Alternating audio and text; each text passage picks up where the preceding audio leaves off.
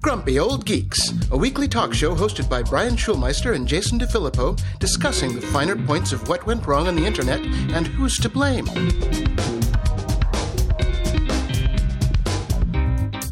Welcome to Grumpy Old Geeks. I'm Jason DeFilippo. And I'm Brian Schulmeister. This episode of Grumpy Old Geeks is brought to you by Hover and ButcherBox.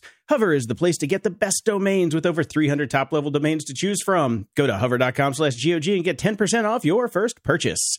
ButcherBox is giving new members a special offer of 3 pounds of chicken, 2 pounds of burgers, and 1 pack of hot dogs for free. Sign up at butcherbox.com/GOG. So, Jason, I got all my stuff. There are boxes everywhere still, but my studio is set up, so you can now hear how boomy the room is in even better quality. Yeah, you sound like you're in a freaking cave. Well, yeah, there's no wall hangings or anything up yet, just stuff. Okay, well, somebody will be using Isotope today to clean that up. There goes That's the afternoon. Right. Yay. Yep. I also got my work PC this week. It has been a long time since I used Windows. Yeah, it's not bad. I've just now fully indoctrinated into the cult of Mac, and I finally have all the key commands as second nature, and now I have to go back and figure out Windows. Okay, stuff. It's not that hard. It'll take you an afternoon, really. Yeah. It's I had to go through the whole process of because it's also not just like a personal PC. Like I have to do the whole corporate sign-ins and installs through different things and blah blah blah blah blah. That is stuff I haven't had to do in 20 plus years. Yeah, and I have to say the process has not gotten any easier. No, it doesn't. It doesn't. That's what happens with Microsoft. Yeah. So good times. We have a bit of follow-up here. The Poly Network cryptocurrency heist that happened. This a decentralized finance platform that saw a hacker named Mr. Whitehat exploit a vulnerability in its code and stole over $610 million in random cryptocurrencies. They say they've gotten all the money back. Wow, okay. Mr. Whitehat indeed. It's unclear why the perpetrator had a change of heart, though some experts believe they may have found it difficult to launder and cash out the money they had on their hands. It can sometimes be hard to hide and launder $610 million when people are looking. But Brian, it's crypto. Come on, isn't that the promise of crypto? Apparently so. So what we have so far is the hacker is apparently saying that they were actually trying to help. They were pointing out the security holes in the project and in his own personal style, or his or her own. We don't know. So. Yes. Their own personal style. You know what happened? They got the money and then they're like, oh, shit. That's the rest of our life. We're going to be on the run if anybody, or in jail. No. Yes. People get killed for $610 million. People get killed for $610 nowadays. So it's $610 million. Yeah, yes. I think, I would have given it back too. Yeah, me too. Maybe I'd give him back 609. Yeah, keep a cool mill finder's fee. Finder's fee for pointing out your security. Just think of it as a bug bounty. Exactly. And I saw this one. Elon Musk joked about Tesla autopilot mistakes as technology faces scrutiny. He says, I actually have a T-shirt with a stop sign on it. If you flash the car, it will stop. Well, I would like to call first on that because that's ours, fucker. Also, ha, ha, ha. Oh, boy, that's hilarious, Elon. Yeah. You know, you're not supposed to be joking about that. That'd be like, a Boeing pilot some people have plane can crash. Yeah, some people have actually died, so maybe we shouldn't be making jokes about this sort of thing. Oh, good point. Good point. That's right. Teslas do kill people. Yeah. And speaking of that, I saw this article, the first step toward protecting everyone else from Teslas. On Monday, the National Highway Traffic and Safety Administration announced an investigation into Autopilot, Tesla's driver assistance program, which allows the vehicle to manage certain high blah, blah, blah, blah, blah. We all know this. We've talked about this a gazillion times. This seems to be a good thing because, as we've been pointing out, and they point out in this article, Tesla has given misleading names to the two systems that create driver confusion about their capabilities. They have refused to install high-quality driver monitoring systems and enable drivers themselves to determine whether it's safe or not to deploy autopilot in a given road situation. It's not. Yes, it's not. And yes, we've talked about the misleading names given to stuff and how words matter. And people are just going to go on. If it says autopilot, it should be an autopilot, right? Yep, you'd think. Yep. You'd think, but it's not. And as this article points out, Tesla's competitors have been considerably more cautious in crafting their own so-called advanced driving assistance systems, and a smackdown from the feds could force Tesla to change course. We'll see, while dissuading other automakers from emulating its risky behavior. And they say there's actually a part of this investigation that looks promising in terms of actually getting something done and perhaps finding Tesla and making things change. It's focusing on a specific group of people who are outside a Tesla during a collision. If an EMT is pulled over to check on people involved in a crash, there isn't much she can do to protect herself from a Model Y bearing down on her. And the same logic also holds true for cyclists and pedestrians, many of whom are being killed on American roads by all kinds of automobiles, more so than any other time since George H.W. Bush was president. And I can probably tell you most of that was in Santa Monica. Yeah. You know what? That's advanced murder bot mode. Yes, it is. Yeah. So, hopefully something will come out of this. And at least change the damn name. Seriously. Because, people are dumb. Even people that buy Teslas. I know many rich people that are dumb. And they read what's on the tin. They read what's on the tin and they assume that's what it does. And God knows there's not a manual that says in big letters, not a true autopilot. We talked about the kerfuffle that was going on with Anthony Bourdain and his movie where he got, 3 sentences into the movie from the director that he didn't speak. Well, Val Kilmer says, "Hold my beer." Well, because Val Kilmer basically can't speak anymore thanks to throat cancer. So in his new documentary, Val, which I haven't seen yet, but I heard it's pretty good, they used quote unquote AI to give him a new voice. I don't have a problem with this one because he's involved and was able to sign off on it, and he can't speak. And so there you go. This is completely different from the Bourdain thing where words were put into a dead man's mouth. Exactly. But, the technology is there and it can be used for good, which is what I wanted to point out. And did you get a chance to hear it? No. I haven't. I don't know. Val Kilmer has not crossed my brain's consciousness in 20 plus years. Okay. Well, I like the guy. So I did a little clip of it. I think CNN had a pretty good clip of it. It sounds great. It really does sound good. He's got enough material out there for them to build the voice on. And I think they did a pretty damn good job. So I will give my review of Val when I get to it. In the news...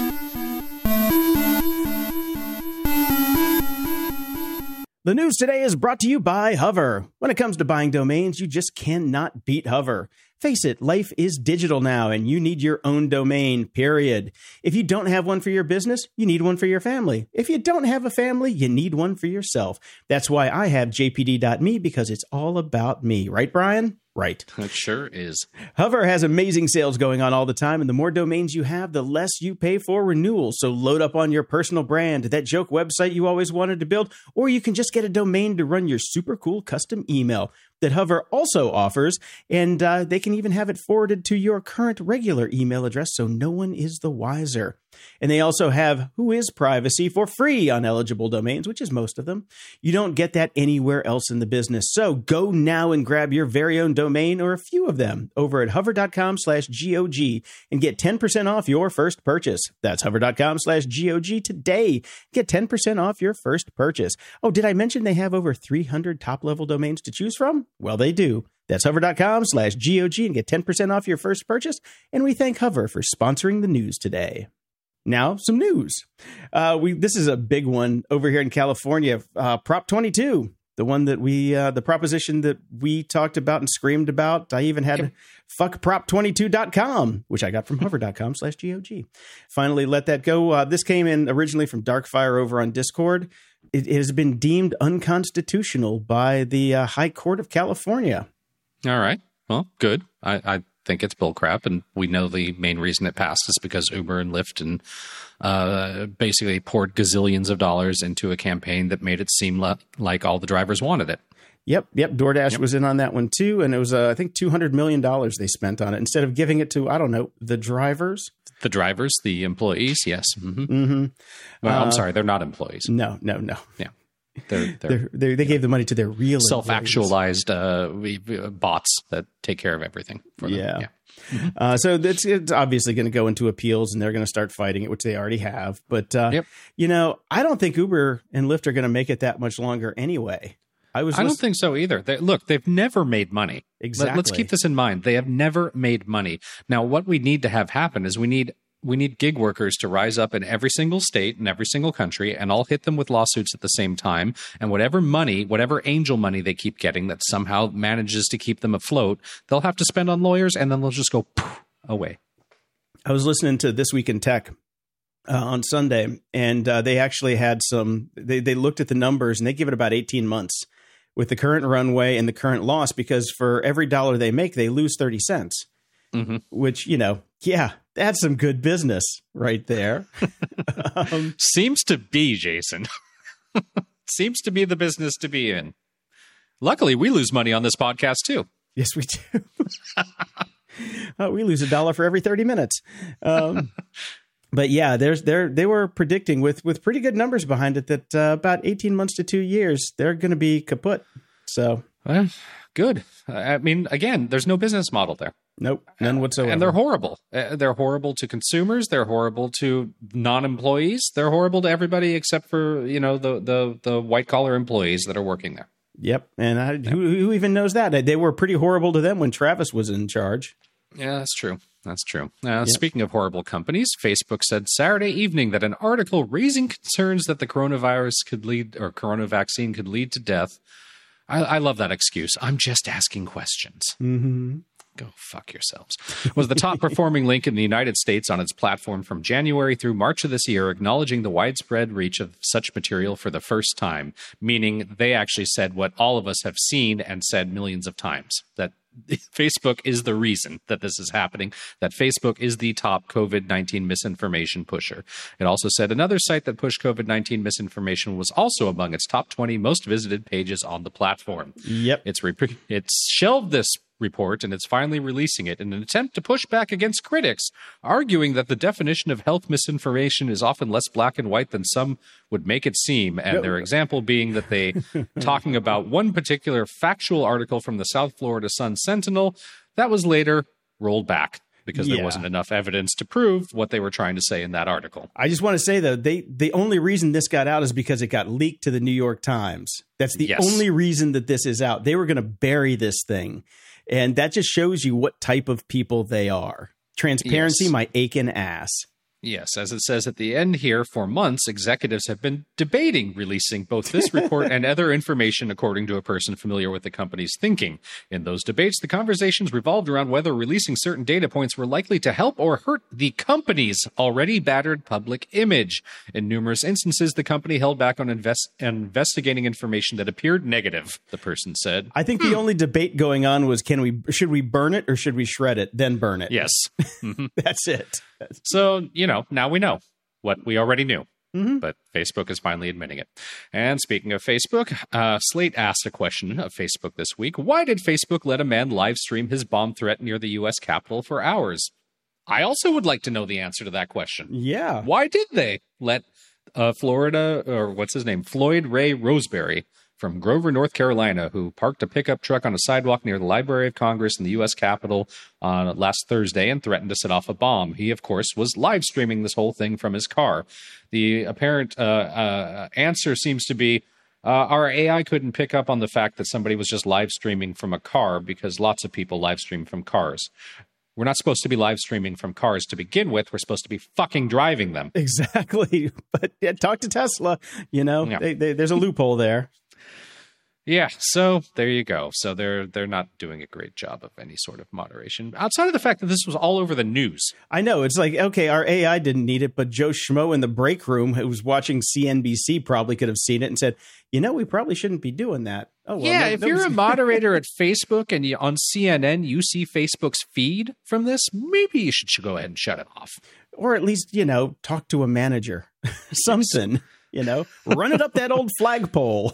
Try it. You never know what's going to happen. And Highlander wrote in and he said, too late. People who are arrogant with their use of social media shall reap the results in full measure. And he sent a link from Global News Canada. Global Affairs Canada is purging websites, social media amid Taliban takeover. So I guess they're going through, and officials are saying this is a bid to protect Afghans at risk of reprisal from the Taliban. But some of the content being removed or hidden also appears to include tweets that condemn the Taliban for violent destructive action and others that promoted gender equality initiatives. Obviously, there is fear that people like interpreters and anybody that was helping our allied forces will be targeted for reprisals by the Taliban. And so I'm not sure I see what the problem is here. I kind of get why they're doing that. I would, again, like to point out that there is absolutely no reason for everybody to leave their Twitter accounts from their full timeline, tweetdelete.net, which Jason and I both use. Tweets are done in context and in time. And do we need to see a picture of an Afghan interpreter from 2 years ago? Why not just keep the feed current? Yeah. For here's everyone. The deal. Yeah, well, here's the deal. If it has the word Taliban in it and it's not from, 2 weeks ago, just delete them all. Every one of them. And that's kind of what they're doing. So what's the problem? I don't see the problem. I think Twitter needs to do this at the source level personally. Mm-hmm. And then they're still going to leave all the Taliban accounts up because, of course it's they Jack. Are because,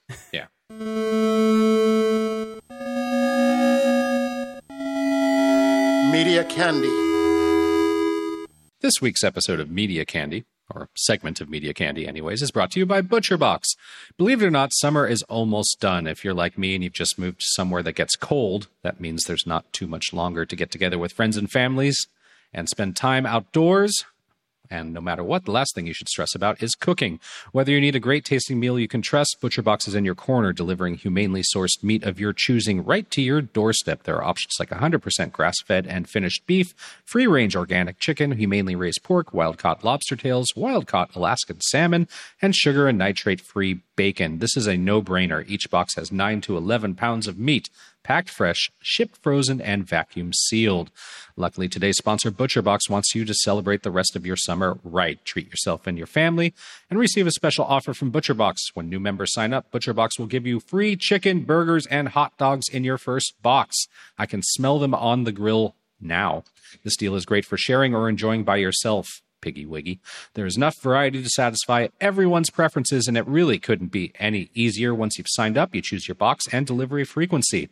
They offer 5 boxes, 4 curated box options, and of course, there's the popular custom box, so you get exactly what you and your family love. That's been my go-to, planning out the summer barbecue orders, as well as a rough meal plan for the month. We're just too busy to wing it. Unless you're talking about chicken wings, of course. ButcherBox wants you to enjoy the rest of your summer with this special deal. ButcherBox is giving our listeners a special offer of 3 pounds of chicken breasts, 2 pounds of burgers, and 1 pack of hot dogs for free. That's right. Right now, new members can get this special deal when they sign up at butcherbox.com/GOG. That's butcherbox.com/GOG for free chicken, burgers, and hot dogs in your first box. Now, on with the media candy. The clickbaitification of Netflix. Oh God, I love this article. It was so good. The same tricks that nearly destroyed online journalism now threaten to take over the streaming service. In these late pandemic days, there's woozy familiarity to the screen where we make most of our entertainment decisions. Basically, they're going through and saying, holy crap, Netflix has totally clickbaited their homepages. Okay. So I've taken a look at it, and I have to agree. It's there's a lot of skin. There's a lot of misleading thumbnails. There's a lot of misleading everything. I actually did not realize that they had gotten so far into doing it that they now basically, when you submit a movie to Netflix, you submit a whole bunch of different thumbnails, and they will change the thumbnail based on your movie preferences. They said they have one of their examples. If you watch a lot of romance, the company might serve you a thumbnail for Good Will Hunting that features Matt Damon and Minnie Driver kissing. If you love comedies, you might get a Robin Williams thumbnail from it, et cetera, et cetera. And as they point out, if you happen to be black, you might get a relatively minor character in a movie that's black as the thumbnail. Ain't that great? I have noticed. I do get the Robin Williams one when they show me Good Will Hunting. That's funny because I watch mostly comedy. And they're saying that over the spring and summer, things have looked a bit different. They've gotten a bit more brazen in their strategies and are just like full on I think they said that there was something like there's a documentary called Ragnarok, right? Which is basically just about Norse mythology. They use Thor's hammer to try to get you to click into it because, Marvel. Why not? Yeah. Even though there's no Marvel, there's no Thor, there's no nothing. And a lot of sex and a lot of all that. But they said that something is starting to change over there. They were basing their metric on if a viewer had seen 2 minutes of a show or not. And obviously that's a stupid and bad metric. But what they're starting to do is they're starting to shift away from that and basically saying, did they watch 80% of the series or 80% of the movie? And that's the new metric that show creators are starting to get. And that's good because that can kind of stop the clickbait. Maybe they've had a change of heart and realized that short-term gains are not good for long-term profit. Yeah. You know what they also do, which drives me absolutely insane? Your list moves every time you log in. Oh, sometimes it's at the top. Sometimes it's 2 down. Sometimes it's like 7 down. And they change the order of recently watched all the time, which is especially annoying because my kid will like get into one show and like basically, okay, now I'm just going to go to Paw Patrol or now I'm just going to go to whatever the hell other thing he's watching. And it's always moving around. And especially now that my kid has a rudimentary understanding of how to use the remote, it's driving him butt nuts because he can't find it, which means now I have to walk downstairs and find it for him. Just leave it in the same damn place. I know. Stop it. Leave it alone. What's wrong with people? I forgot to put this one in before. Did I mention The Hustler season 2 is back? No, I didn't think so. We just found out about it on accident because I was like, oh, is The Hustler coming back? It's the Craig Ferguson show where it's like, a game show with 4 people or 5 people. And one of them is like the inside person trying to steal the money from the other people. It's a great show. I love it. But there's like 7 episodes into season 2 already. So if you liked season 1 and you didn't know that season 2 was back, definitely get on it. And if you, I just like the show. I think it's a really fun show. It's kind of like The Mole, but it's funny because Craig Ferguson's in there. But it's good. It's a really good show. I quite enjoy it. Well, speaking of finding out things by accident, while I was scrolling around trying to find a show for my kid, I stumbled across the fact that season 7 of Grace and Frankie has come out, and I do love that show. Not the entire season. So far, it's just 4 episodes, thanks COVID, since all 4 main cast members are about 3,000 years old. They're taking it safe. So this 7th season will be the last, and apparently we will get more than just the 4 episodes someday. Okay. Hopefully. When they get around to it. When they get around to it. Maybe I've watched the first one. It's very good. Okay. Maybe they're on the same schedule as the guys from Billions are, because like they finished the first half of the last season and then COVID hit. And it's like, okay, said they were going to get back to it, but no timeline, no nothing yet. I'm like, come on, guys. They've already done another season of Succession that comes out in October. Right. I want all my dystopian, crazy, evil people, and I want it spread out. I don't want them all to come at the same time because then I just might get happy when they're all off the air. It's not fun. I'm sorry. Speaking of that, I still have not watched Ted Lasso season 2, and now I shall tell you why. We currently do not, even though we just buy Apple products left, right, and center, and they give stuff away for free, they have not been giving away Apple TV for free recently. We don't have it currently, and I am waiting to purchase it for Foundation. So I can watch Ted Lasso season 2 and the first season of Foundation. And my wife wants to watch the second season of the morning show, but yeah, they made another season of that thing. It's coming. Yeah. So when both of those things drop, we will actually pay for Apple TV again and get everything done at once. And I was going to say, it doesn't really matter if I've seen it or not, because things have shifted so much and the zeitgeist is so fast. Like, people that watched Ted Lasso season 2 right when it came out talked about it for a hot week. Nobody's talking about it anymore. So, whatever. I'll watch it when I watch it. Well, everybody I know is talking about it, but we just talk about it in chat or on Discord or other places. We don't post about it anymore. But it's better than season 1 as far as I'm concerned. So, I don't know. Well, I'm looking forward to it, and I will see it. I actually watched John Oliver's episode on Afghanistan last night. I generally try not to watch the show anymore. I'm sure that was cheerful. Here's the thing. Once you know the shtick and you know that he is nothing but outrage and sadness porn, I can just let it go in the background and at least get some information out of it. But, his acting style now is really borderline coming up to the girl who plays the main character on Discovery. Misexasperated. Everything is so dangerous, and we have to do it now. John Oliver is in the same bucket now, because once he gets started, he does the same damn thing. And I'm just like, okay, John, whatever. Can you give me some information on the timeline on why I should be upset about something? And then I just go, okay, doesn't affect me, whatever. I think he's down to his last episode at home. So yeah, that's maybe done. When he gets back inside, things will shake it up a bit. I mean, I get it. Yeah, I think they're back September 12th. Right. But that's that. And I saw this one come across the wire this morning, and I just had to chuckle. Spotify spent $230 million on Gimlet, but leaked data shows the podcast studio has lagged behind others at the studio giant, or the audio giant.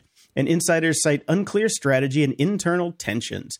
$230 million for a podcast studio. Okay, get that.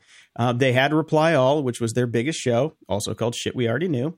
But we didn't know at the time was that it was a horrible place to work. And the people there were racist and misogynistic. And one of them got the boot, and they're retooling the show now as if anyone cares anymore. But it turns out everybody else that they picked up, like Parcast and The Ringer, if you look at the graphs in this article, like their output has gone through the roof. You know, these guys are doing 200 hours of programming a month, which is ridiculous. That's more than any one person would ever listen to. Why would you do that? See, that's the biggest problem. Everybody's shitting out so much stuff. Little guys like us can't get ahead anymore. It's terrible. It's terrible. But I just think it's funny that, you know, Gimlet, who I always thought was overrated to begin with, finally has their thing. But, you know, it doesn't really matter. The only people that are going to get, you know, hurt in this are the low-level employees. But at least they're unionized now. So it's true. Yeah. Yeah, the associate managers or the associate producers there now start at $73,000. I'm like, I should go work for Gimlet. You might want to dust off that resume. Yeah, I'm not going to Brooklyn. Fuck that noise. Ups and doodads. I just want to do a quick shout out last week. Josh asked me about his girlfriend's computer setup, and I gave some recommendations. Remember that one? I do. All right. Just making sure I'm not making it up in my head because things like that happen sometimes. But he asked for a shout out to his girlfriend, Anne. So Anne, shout out to you. And hopefully he hooked you up with something nice. And you're streaming like a champ now. So I moved, obviously, and when I arrived, I discovered there was a little note in our door box for Nextdoor, for a private group for the area, which I signed up for and immediately have never checked again. But Nextdoor seems to have realized that my account has been activated, and I'm somewhat tied to a business apparently. So Nextdoor is now trying to get businesses to claim pages on their app, and I've gotten multiple emails asking if my business, which I shut down 3 years ago, wants to claim the page on Nextdoor because it's very important. Why is it very important? Why is it very important? I don't know. Oh, because you can advertise Yeah. for as little as $20 with a local deal and grow your local customer base. And every neighbor on Nextdoor is verified, so you could trust that you're reaching real people who are real racists who live in real zip codes that matter most. Exactly. And for $50, we'll not tell anybody that you hate black people, which is the only way Nextdoor makes money. If I had a business selling Confederate flags, I'd be all over this shit. No doubt. No doubt. Oh, my God. Oh, silly people. Silly people. Speaking of silly people, Elon has released or unveiled the Tesla bot, which was technically a dude in a suit. Okay. This was during the company's AI Day, a day that technically doesn't exist. So that's right. I thought that was funny, but get back to be on ML Day. Yeah. Not MLK Day. Yep, don't confuse the two. Which is not celebrated on Nextdoor. No, not at all. Just tying it all together.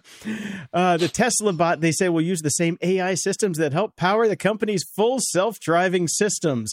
So it's gonna. So if I wear a Stop T-shirt, yeah. If you don't, it's just gonna kill your family. Way to go! Way to go! Yeah, whatever. You know, I mean, half the time when I read the stories and just go through the news, I'm like, I can't believe we live in this world right now. But you know that this is tongue-in-cheek. There's no way they're going to make a fucking robot. No, of course not. No, this is a joke. I hope they just use the flamethrower on it. Exactly. Yeah, well, I hope they don't equip it with it. That's for damn sure. That's true. That's true. Yeah, the robot delivers your flamethrower V2. Yeah, and speaking of stupid stuff, I saw this in the news, and I was just going to let it go by, but I can't. I can't not talk about it. Lumen. Lumen is a crowd-funded tracking device which purports to analyze your breath to determine what state your metabolism is in so you can lose weight. Okay. No. No. People have spent millions of dollars. There have been countless years of research into trying to unlock the secrets of metabolism. No one has figured it out. And you know what, Lumen? You fucking haven't figured it out either, and it certainly isn't done by blowing into a fucking tube. Oh, Theranos 2.0. Yep. What a load of shit. That is such a load of shit. That's great. And I saw this one that was pretty fun. Steve Jobs' inscribed and signed Apple II manual has sold for $787,484, and it wasn't even an NFT. You know what I would do if I bought that? I would immediately turn it into an NFT. I would take my money back. I would take a picture of it, make a video of me burning it, and then selling it immediately. Because I don't know if you've noticed, NFTs are making a comeback. That's what people keep telling me on Twitter. I know, it's so funny. I'm like, okay. I don't care. People are bored again. Just the rich people are playing in that. If you're not rich and you're buying an NFT, you're well, I can't use the words that I would usually say. Yes, just go with dumb, Jason. You're just dumb. Yeah. Yes, but the inscription was, Julian, your generation is the first to grow up with computers. Go change the world. Stephen Jobs, 1980. Pretty cool. Pretty cool. Not $787,000 cool, but neat. At the library. Joey wrote in. That's Joe E, not Joe Y. Last name. Just trying to point that out because it just confused my brain. How about we just go with Joe and get onto the bit? Okay. Hi, guys. Relatively new listener, but love the show. I wanted to turn you on to an audiobook, which is probably the best book I'm just going to go to the TLDR. Listen to A Gift of Time by Jerry Merritt. Never heard of it. So I will take a gander at that. Never heard of it. I finished Stand on Zanzibar this week because it was a long book. It was for audio. It was 21 hours. So definitely a long book. It was fun. It was really fun. I enjoyed it. It, like I said, I wouldn't go back to the beginning now and start to, because I like the first couple chapters were a little confusing, and I started to listen to them on my walk yesterday, and I'm like, oh, now I get it. All kind of clicks back in. But it was I thoroughly enjoyed the book, especially for something written in 1968. There's some really, old science fiction, man. It's good stuff. It's good stuff. Cool. And I saw this over on Twitter from Dennis E. Taylor. Our man with Bob. He says, for those who have been asking about future books, I've just signed a 4-book deal with Audible. 2 Bob and 2 non-Bob. All right. Bob, cool. The Bob shall live. I'm looking forward to more Bob books, actually. I'm pretty excited that we're going to get some. And I read a quick little book, The Cellar by Catherine Lowe. Now, why would I have read this? This is not in my particular milieu. It's kind of an interesting book. It's a bit young adulty. It's a bit time travel-y. It's a bit history. It's a lot of stuff. It's very well written. Catherine Lowe was one of my classmates in high school. What? And she released a book. So I, of course, read it. And I really did enjoy it. I seem to have a strange amount of authors that came out of my high school and my class. There's also a romance writer, very well-known romance writer that was in my class in high school. So we seem to have a preponderance of authors that came out. But I can highly recommend this book, particularly if you happen to have a teenager. It's good stuff. The Cellar by Catherine Lowe. Well done, Catherine. Moron of the week. Brian, we were just talking about NFTs, and there's a new one here that is just it's the first NFT restaurant in New York City. Okay, do I buy an NFT of a hamburger I can't eat? No, you buy your NFT as a membership, and then you can transfer the membership through the blockchain. So this is literally something that does not require any blockchain technology, does not require, you know what it requires? A card that you can then give to somebody else if you don't want to use it anymore. Okay. This is the stupidest fucking thing that I could have ever thought of, and it comes from VCR Group. Now, the V in VCR Group is where the plot thickens. Mm-hmm. That would be Gary Vaynerchuk, of course. Hustle porn superstar and godfather of the work till you're dead crowd. He's the one that came up with this. Yeah. Okay. Slated to open fall of 2022. So who wants to place bets that this is actually ever going to open now? Yeah. You know, Brian, we could have said that this was going to be, we could have done the first NFT restaurant and got the press off of it. What this actually is this is the first vaporware restaurant. Yes. Knowing Gary, he'll probably come through with it. But it makes no fucking sense. Okay, the membership is in the blockchain as an NFT. Mm-hmm. Yeah, why can't I just get a fucking membership card like every other restaurant that I go to? Because it's okay. That's what I mean. You can't fucking wrap your mind around how stupid this shit is. No point for this, but okay. None whatsoever. Yeah. Moving on. I'm hungry. Brick-a-brack. So I saw this link cross my feed. A couple people had posted it, and I got it's an intriguing title. Science confirms that forgetting things is actually a sign of very high intelligence. So first I forgot to click on the link a few times, but it kept appearing. And I'm, somebody that is of very high intelligence. So I clicked on it finally to go read it and, maybe learn something interesting. It's at physics-astronomy.org, promising URL there. Probably got it from hover.com. And lo and behold, I don't know if anybody else has gone to look at this link yet. This is an article in which the person forgot to remove caps lock, so they must be very smart indeed. I won't bother with any quotes. Just go to site and read in strong bad voice. Strong bad. Science confirms that forgetting things is actually a sign of very high intelligence. There's actually no link to the actual study in here. There's no actual information in here. There's no real English in here. I don't know what the fuck this is. Dude, okay, here we go. Open image in new tab. Let's see here. Okay, the Physics and Astronomy Zone, home of the latest discoveries, common knowledge, no comma, and wisdom, no period. Okay, well, there's a winner here. What's really great about this is when you go to the website, obviously a WordPress site, the logo is very small in the top corner, so you can barely read it, but you have to right-click on it and you can expand it. And then you'll see it in all its glory. And there's a really weird background tile that looks to be maybe Hong Kong. I don't know where exactly. This might be Sao Paulo. You can make it bigger. Who knows where the hell that's at? This is some prime website building here, Brian. I don't know why you don't believe this. Why you don't believe this guy? It does make me question which friends of mine posted this link, because obviously they just read the headline and posted it and didn't bother checking it out. I do like one of the comments made. Someone also forgot to include links to original studies or traceable citations, making this a non-compelling piece. However, it does a great job pegging the irony meter. Okay.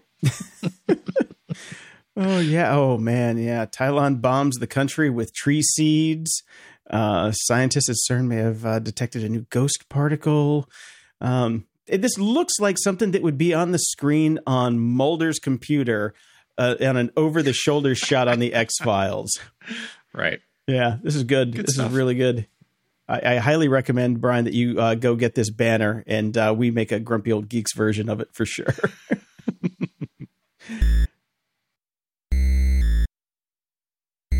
Security? Ha! We are back this week with Dave Bittner. Dave is the host of the Cyberwire podcast, co-host of the social engineering podcast Hacking Humans with Joe Kerrigan, co-host of Caveat with Ben Yellen, where they discuss law and policy as well as surveillance and privacy. And finally, he's the co-host of Recorded Future, where he takes you inside the world of cyber threat intelligence. Welcome back, Dave. Thank you very much. Before we get into things, if you'll indulge me, over on Caveat, Ben and I did a special episode just talking about Apple's whole CSAM thing. So if that's a conversation that interests you, or if you haven't checked out Caveat yet, that's a good place to check it out. And I'm particularly pleased with how the show turned out. So give it a listen. All right. I won't ask for any spoilers.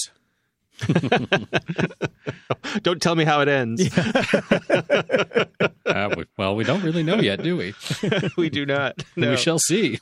More to come. Stay tuned. But, time will tell. Yes. Speaking of endings of a sort, did you finish The Bad Batch, Dave? It has come to its first season conclusion. No. Okay. No. Well, let me ruin it for you. No. Well, so we sampled the first episode of The Bad Batch. And then we bailed on it and went back to Clone Wars. And we've been going through Clone Wars using someone's guide to, the episodes of Clone Wars that are worth your time, basically. Right. That sort of list. Oh, can you please, we've been making our way. Can you put that in the show notes? Because I kind of want to watch the Clone Wars, but I don't want to watch all of it. Yeah, I'll Jack is my son Jack is the one who manages the list, so I'll ask him for a link and I'll send that along. But it's great because it means we're skipping 4 or 5 episodes at a time where evidently nothing happens. Filler. And which the Clone Wars seems to be full of. Yes. And I guess that's a show where it's a problem with these prequel shows where there are going to be no consequences for any of the characters because they have to survive to be in the big blockbuster movie that we know happened, right? Yeah. But anyway, long story to say that we checked out the first episode of The Bad Batch and kind of went, okay. So I think we will probably get back to it when we make our way through Clone Wars. But we were kind of Bad Batch didn't blow us away with that first episode. So how has the rest of it been? It didn't blow us away all the way through. It seems like they're setting them. It seems like they're setting themselves up for a much more interesting second season. I found myself as I continued to watch liking the characters more. They actually spent a little time doing some character development, but it's no Mandalorian. Okay. Yeah. Okay. Yeah. Yeah, fair enough. And it seems like those.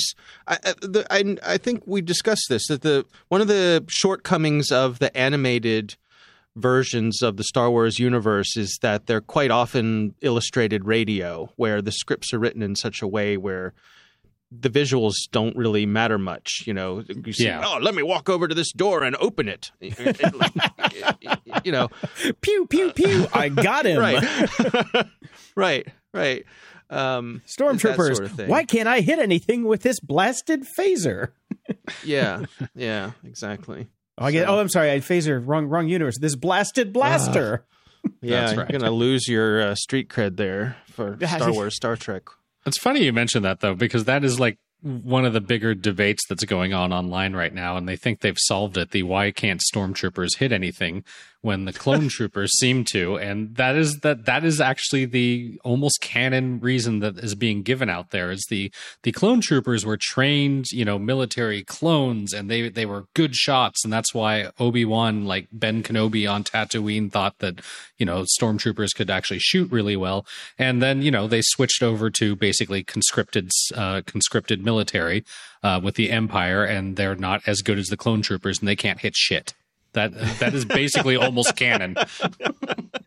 I wonder if there's anything to the change in helmet design that they actually have worse view out of the later helmets than they did out of the clone helmets. Because if you look at the plastic part where you can see through, you have the 2 little portholes in the Stormtrooper helmet versus the long strip that wraps around the side in the Mandalorian helmet and the Clone Trooper helmet. I'm getting far too deep into this. I'm reasonably sure it was meant to sell more merchandise, Dave, but sure. Yeah.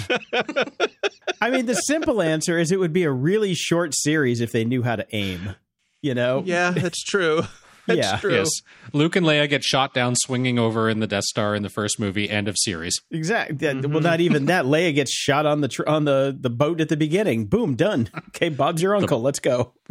The boat? Yeah. Definitely the wrong series. Well, I think of it as a lifeboat because that little ship that got sucked up into the doohickey, it looked like a little lifeboat that she was on. I know it was an Imperial. No, whatever. I don't give a shit. You nerds. All right. Don't you dare try to put us in a separate category from you. Don't you dare. How dare you, sir? You have offended my honor. Oh my. Jason storms off to go look through his Sandman comic books. Those stupid nerds. Right, exactly. Oh, God. All right. I found this one from Alexandria's Tech on Twitter, and it is a Twitter thread. Here are some beginner cybersecurity and information security resources that are free. And people always ask us about these types of things, and it looked like a pretty decent list, so I tossed it in the show notes. So if you're one of those folks trying to get into cybersecurity, go check them out because they're free. Free. Yeah. And I think it's also worth mentioning that cybersecurity is one of those areas where if you are self-taught, that does not necessarily put you out of the running for good, high-paying jobs. Oh, not at all. I think tradition of respect for folks who came up that way. So I guess my point is, don't let that discourage you. If there's so much available online, that if you're one of those folks who can go out and be a self-starter and teach yourself a lot of this stuff, you could save yourself a lot of money by doing it that way and not going through the traditional ways. So, yeah. I mean, indeed. Brian and I are self-taught. We had long careers. It wasn't in cybersecurity, but we still used a keyboard to make money. So right, that's true. Yeah, absolutely. Yep. So I put this video in here. Are you guys familiar with the series from Wired on the 5 levels of difficulty, where they have an expert come in and explain some topic of technical complexity, and they start off by explaining it to like a toddler? Yes, we actually had. We had one of these on the show before. I think you brought. I remember. I think we did. Yeah, it was pretty good. I think we did. I really enjoy that series, and they just released a new one. And Brian, I put this in here for you specifically. This is 5 levels of difficulty explaining machine learning, and it's quite good. I would actually really enjoy the video if it was somebody who kept saying AI and then getting slapped in the face. with a trout. Yeah. Bonk, bonk. What are those boxing gloves on a long spring? Yes, they just go bonk, bonk. I'm sorry, machine learning. So as I was saying, artificial intelligence, smack. Bonk. Yeah. But one of the things I like about this series is that even because they start at such a low level, I find that with a lot of these technical things, when people take certain bits of information for granted, that it's easy to miss things. And so I enjoy starting at the very low level, because even in this one, there are little things that I picked up along the way that might not have been really solid, clear understandings that I had. And so coming through this way, I just find it's a really interesting and effective way to learn about this stuff. I enjoyed it very much. Cool. Can we get them to do a version of vaccines? or Tesla auto drive? Yeah. Okay. Yeah. Mm-hmm. Yeah. Sure. No, there are good series, Jason, and it's always nice to go back because you build up certain preconceptions over the years, and sometimes those are wrong, and you can get them corrected very quickly when you watch these sorts of things. Yeah. Jason, you should volunteer to do one about podcasting. No.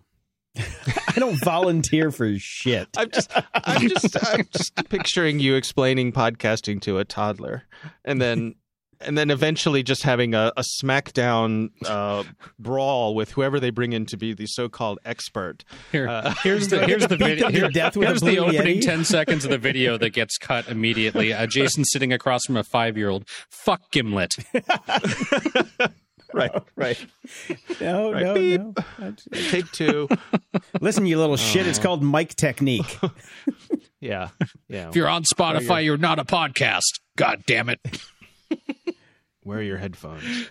All right. Anyways, we do have a little security for fun now. Now I'm kind of good. Can someone loan me a toddler, please? Mine is predisposed. You could just use Bammers and have them sitting in the other seat. That would actually be quite funny. I would watch that. Yeah. All right. So around 38 million records from north of 1,000 web apps that use Microsoft's Power Apps Portals platform, I say that 5 times fast, were left exposed online, according to researchers. This is said to have included data from COVID-19 contact tracing efforts. Well, at least finally somebody gets to look at it. I guess that's a good thing. Vaccine registrations and employee databases such as home addresses, phone numbers, social security numbers, and vaccination statuses. Data from some large companies and institutions were exposed, including American Airlines, Ford, the Indiana Department of Health, and New York City Public Schools. The vulnerability has mostly been resolved, except, of course, this data is probably out there now. Yeah. Microsoft provided a statement. Our products provide customers flexibility and privacy features, designs, blah, blah, blah, blah, blah, blah. Basically, what you end up finding out is much like Amazon Web Servers, they left the default to not protected, and you're supposed to switch it on yourself. Yeah, that works. Yes, and... well, I think the good outcome of this is that Microsoft is changing that. They are no longer going to have it default to having everything open to the wind. And they've also released a tool where you can scan your own instances here to see if they are vulnerable. So, yep. So, pretty decent response from Microsoft, but it's sort of, the horse is out of the barn. Yeah. This next story I put in here, this is about sort of a follow-up on the Poly Network hack.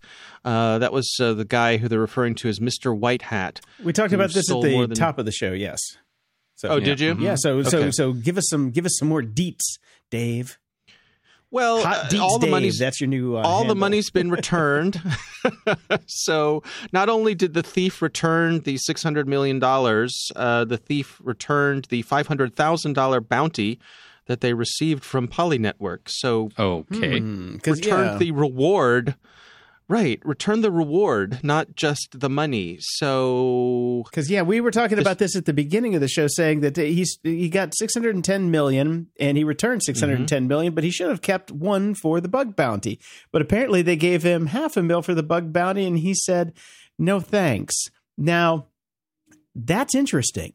That's very interesting because for one simple reason, somebody's got to cash that check. Yeah. And then they'll know where to find Mr. White Hat. Mr. White Hat with Mr. Brown Shorts, because I'm sure he's somewhere shitting his pants right now. Well, that's really the interesting part of this story, isn't it? That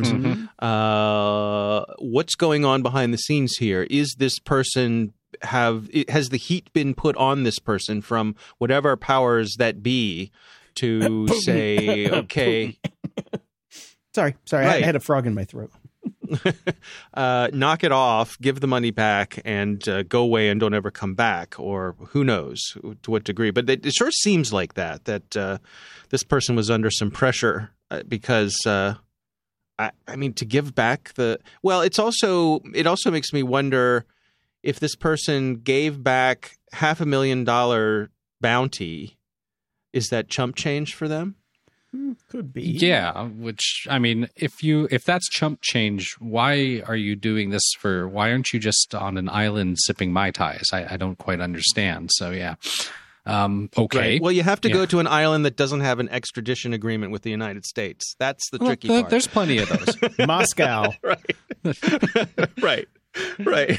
Right. Yeah. Right. So, I thought this is earlier today. I hadn't seen the news about him returning the bounty, or even that he had gotten a bounty, or she. We should always say, or they, or whatever pronouns anybody's using these days. So I'm betting this is a group. That's why I'm saying they. I'm not saying it's a trans person. I'm just thinking this is a group, not an individual. Right. I think that's right. My suspicion is that this was another one of those things that got a little bit out of control. Somebody was using some automation, found themselves with more than they had. Holy shit! We have $610 million. Right, exactly. We got ourselves in a little four next loop that got out of control here. Yeah, I think of that scene in Hackers where like you hacked a bank across state lines. It's like Joey, what were you thinking? Exactly. So, I really want the real story on this. I really want to find the real story on this because it is so much more interesting than anything we can come up with. Yeah, could be. I doubt we'll ever hear it though, but who knows? Maybe someone's memoir someday will give us the real story after someone retires, when we're all old and gray, or older and grayer, I guess is the way to say it. Yeah, I would think about that if it was a spy story, but I think this will probably come out sooner than later because somebody's going to fuck up. You know this. Yeah. I mean, if this person was smart enough to get this money out, then they're smart enough to do something else dumb. That's the thing about hackers. They're very smart and they do dumb things. So lazy is also a big part of it. So yeah. Right. Not a whole lot of discipline there. Mm-hmm. Not from the Russians anyway. It's interesting. So this next story I put in here, there's a new zero-click iPhone exploit being used to deploy NSO spyware. All right. This is a report over on Bleeping Computer. Found actually two different 0 days that have been found. That this one is an iMessage exploit. What's most interesting about this is Apple seems to be saying, yeah, iOS 15 is right around the corner, so don't click anything for just a little bit. Right. Please don't click. Yeah. You might want to put your phone down until we release that. Yeah. But this is a zero-click vulnerability, so this is, no clicking required for this one. So Apple seems to be signaling that iOS 15 will take care of this, or I suppose another way to say it is that if and when a fix comes for this, it will be in iOS 15. That's not a sure thing. It's possible they could come out with something in the next few days. They're going to have to backpatch 14 because 14 is going to be out for a while. They can't just leave that out there. Yep, absolutely. Yeah. But it's interesting that these are still coming, and I think everybody's looking at Messenger now because that's where all these bugs are coming from lately. Seems to be. Yeah, so everybody's like kind of like focused in on like, oh, well, the Messenger guys weren't very tidy. Let's see what else we can find. Christmas. Mm-hmm. Yeah, that's a really good point. And how much of it is their own, as you say, tidiness, or just how big a surface area is Messenger to begin with? Exactly. I don't know the answer to that, but yeah. But they're having a lot of success over there, so it's got to be an interesting team to be on at Apple right now. Yeah, I would imagine. We're going to need you guys to come into the office. Yeah. Yeah. Listen, about those weekend plans. Yeah. You should get those TPS reports done. Right. And finally, I just put this in here for you, Jason. This came across on Twitter, and I couldn't resist. This is a scholarly publication. Looks like someone's PhD publication. It's called Skateboard Tricks and Topological Flips. Yes, I'm looking at it now. And it is a formal explanation for how skateboard tricks work. And my understanding from this is that there are only four. That it is. It is skateboard tricks are a combination of some very basic building blocks. Now, I'm not a skateboarder, so maybe Jason, you're going to say, "Well, duh." No, I'm intrigued. I'm very intrigued here. Okay, all right. So tell me more about it. One of the comments in the Twitter thread was that it seems like maybe this was written by someone who is not as good a skateboarder as the rest of his or her buddies. So they wrote this as just a bitter way of dismissing them. They did a whole PhD dissertation to dismiss them out of bitterness because he was jealous of those friends that could do more tricks than he or she did. So very well, could be possible. I'm trying to get some of the GIFs to load here. They've actually animated some of the mathematical formulas here, and there's only so many ways you can flip a plank, so it really is only so many ways you can flip a plank with your feet. Right, but if you understand these mathematical formulas behind what's going on, will that make you a better skateboarder? Hell no. No. Busting your ass for years is what makes you a better skateboarder. Okay. I'm sorry. It took me 6 years to land a tray flip. So yeah, I know how hard this stuff is. It's not, I can't sit there and go, I can't beautiful mind my way into, a double kickflip grind down the stairs. You can't just think about it and just do it. Well, I was thinking like the class I took in college on the physics of light that was all about lenses and that sort of thing. That understanding all of that did make me a better cameraman back when I was a TV cameraman. Yes. Mm-hmm. So that was my line of thinking for this. But that really was more of a understanding the underlying principles here rather than anything requiring any sort of athleticism, which skateboarding requires. Yeah. You're talking about apples and bricks here. It's like totally different realms. But it's funny. It's cute. Mm-hmm. But yeah, it's these formulas are probably pretty good for video game developers who want to use these formulas for the actual flip tricks. But you can just stick a couple motion sensors on a board and let a 15-year-old go out and do every trick known to man, which they can all do now. And you got your data right there. You don't even need to bother with it. But it's fun. It's fun. That's an interesting question, Jason, because so as someone who grew up skateboarding, when you look at the things that the kids are doing today, is it amazing to you, the things that they can do? It's flat out incredible. And we have one single reason why these kids can do this stuff nowadays, and it's Tony Hawk Pro Skater. Because there are so many amazing tricks that these kids are doing that you could never even fathom doing until you started playing Tony Hawk Pro Skater. And then that showed people in their mind's eye that these things can be done. So they went out and did it. And, it's like the 4-minute mile. It is just like the 4-minute mile. Once somebody sees somebody do it, even though it's a video game, you can figure out how to do it. And, just with a lot of time, a lot of practice, a lot of falls, a lot of bruises, and a lot of broken bones. A lot of concussions. I never got concussed. I got a lot of broken bones and bruises and things like that from skateboarding, but I never got concussed, surprisingly. It's. I think the equipment is also so much better too. No, it's not. Let's not completely discount that. No, it's the same. Okay, now Jason's going to tell me it's the same. Here's what's they're made out of completely different materials now. Come on. No, they're not. They're wood. They're exactly the same. All they've done now is they've taken out the risers that we used to have. Basically the trucks use smaller wheels but the bearings are the same. The wheels are still urethane. The trucks are exactly the same.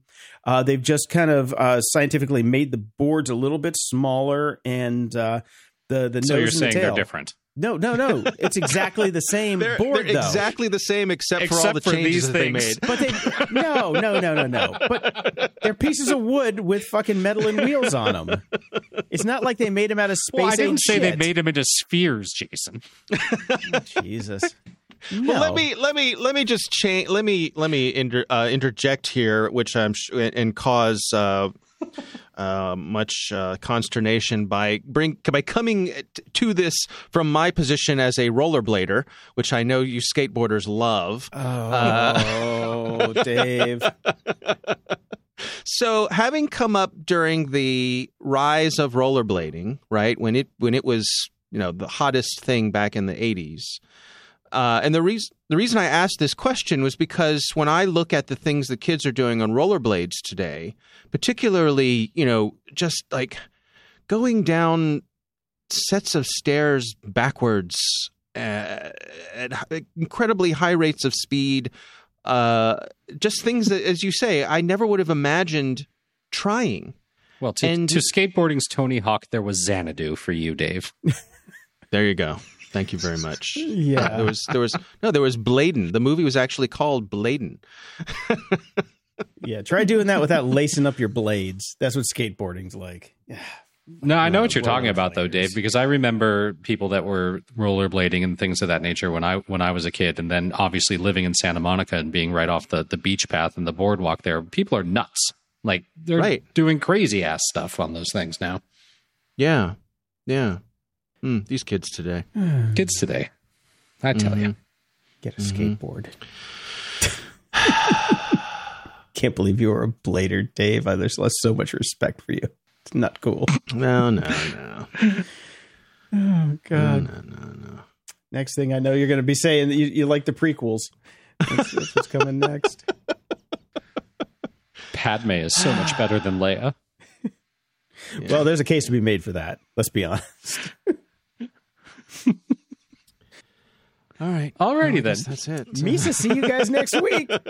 I'm going to go hop on my skateboard that was just manufactured yesterday, but is absolutely the same as one made in 1980. It pretty much is, yeah. Unless you have a banana board that's made out of plastic. The wood is exactly the same. 7-ply. Trucks are the same. Wheels are the same. Bearings are the same. Just a little bit different shape. And you can still ride the same board. Doesn't matter. Still do the same tricks. Just saying. Someday you'll have to explain them to me because I really do not understand skateboard tricks. Like, just the physics of it eludes me. Well, the things luckily there is a Twitter feed that you yourself put in here, which explains that to you. I was trying to put out a little bit of an olive branch there, Brian, so thanks. I was going to say, Dave, next time you're in town, you can come and ride my board, and I will show you how it's done. And I will take you step by step. I will show you the 5 levels of skateboarding. I would like a video of this, but I also, Jason, then want you and rollerblades going along with him. I can't. There you go. I would try it. I would absolutely do that for the video, but my leg is broken and I can't stand up on it anymore. So if I can do it with one foot in a rollerblade and push with the other foot, I'm in. We'll get you a ski pole. Exactly. I can do it. I can do it one-legged. I think I would enjoy a longboard. I think that would be fun for me, or more fun. I just worry about those little wheels and just because for me, like the skateboard just stops out from under you and then you're flying forward. See, that depends on the softness and hardness of the wheels. So for street riding, you have softer. You get like 80, 85A wheels, which suck up the rocks. But are stickier. So our friend David Teeter, who got a longboard for his 50th birthday and then went barreling down a street and dislocated both of his arms on his inaugural day.